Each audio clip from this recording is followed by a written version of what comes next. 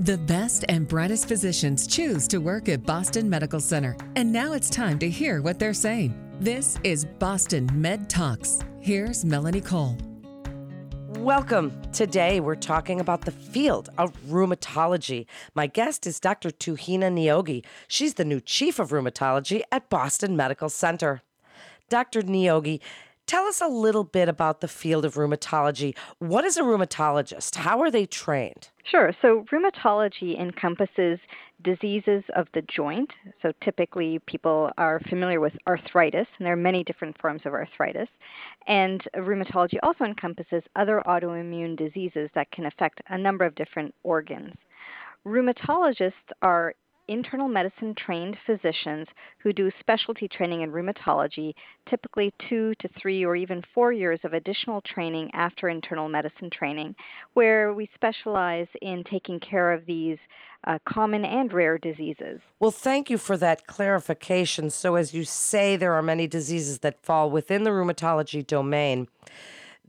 These autoimmune diseases seem to be on the rise, as I've noticed. Why are we seeing more of them? Are you seeing more of them? So I think that's a complicated question. I think part of it is greater awareness by the general community and by primary care physicians about various autoimmune diseases.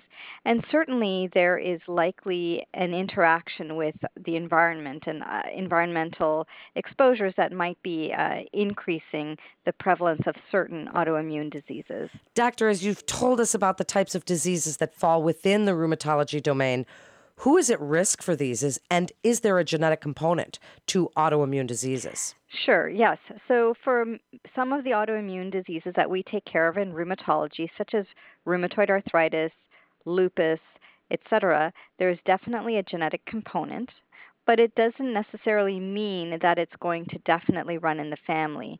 There's something about an individual's predisposition based on their genetic makeup, plus other triggers that they might have been exposed to during their lifetime. So then let's talk about arthritis, which is very common, and so many people have it.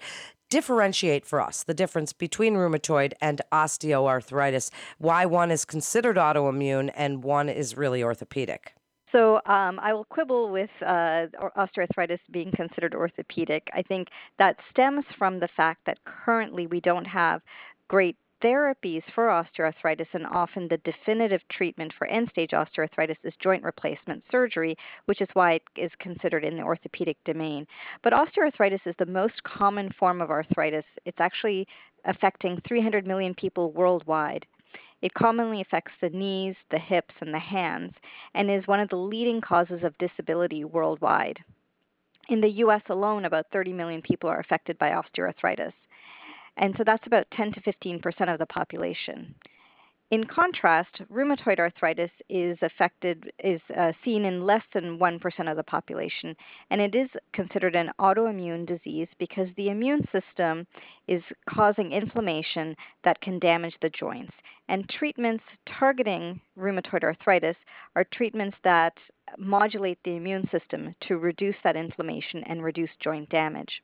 In contrast, osteoarthritis is a biomechanically driven disease, largely biomechanically driven, but does have some components of inflammation that are thought to perhaps be secondary to the joint damage and not the driving force.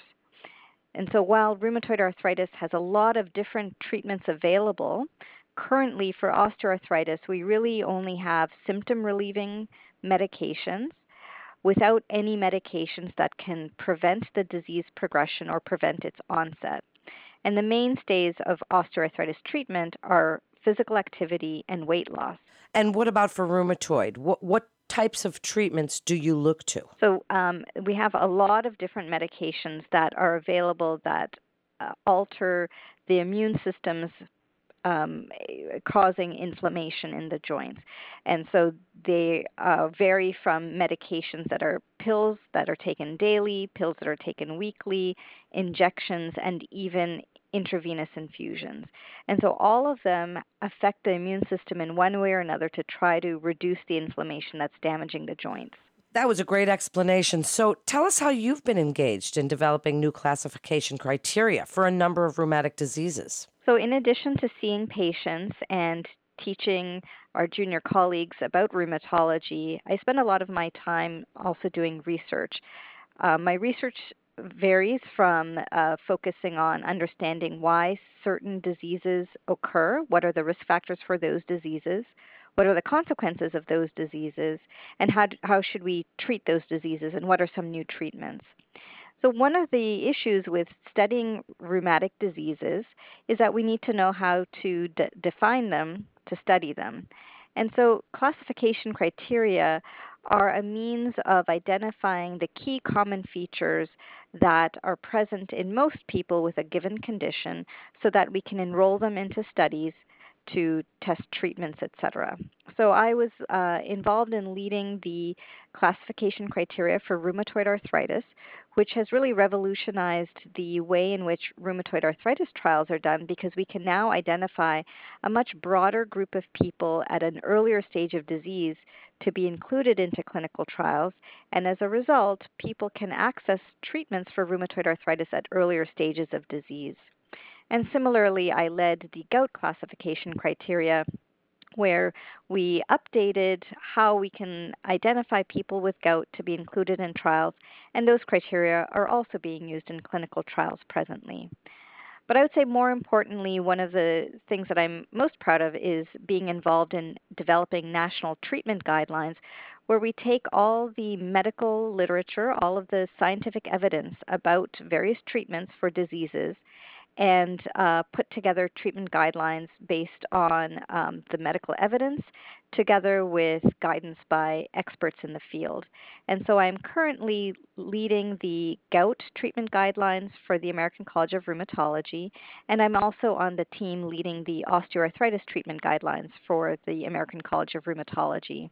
And we hope that with these high quality evidence based treatment recommendations that we can improve the lives of people living with these diseases. What an exciting time to be in your field, Dr. Niyogi. So, when would a person see a rheumatologist? How would they know? Are there some early signs and symptoms that would tell somebody, maybe you should go see a rheumatologist and get this checked out?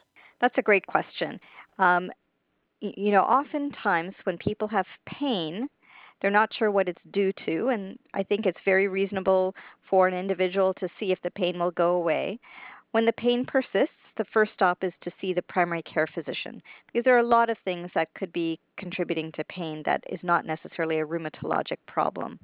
But with the evaluation of a primary care physician where certain joints are affected and the pain is persistent, that is usually a good indication that a rheumatologist could be useful in evaluating those symptoms.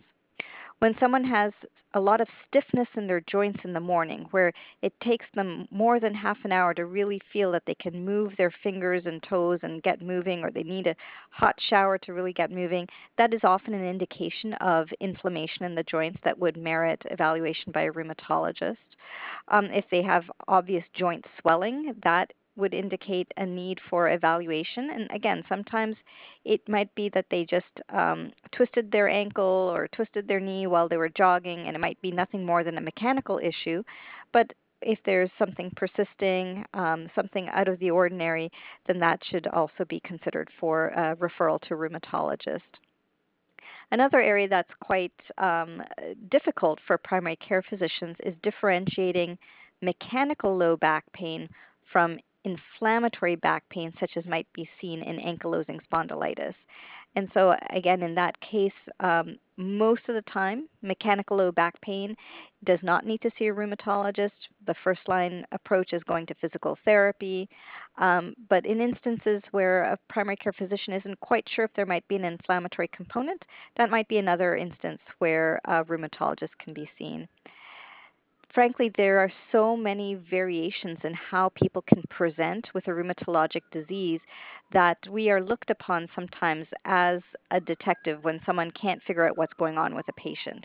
Sometimes it might be muscle weakness. Sometimes it might be a rash. Sometimes it might be inflammation in the lungs, and they're trying to piece it together. And so, I think we really have a challenge in giving a sort of one-size-fits-all answer to the question of when should someone see a rheumatologist.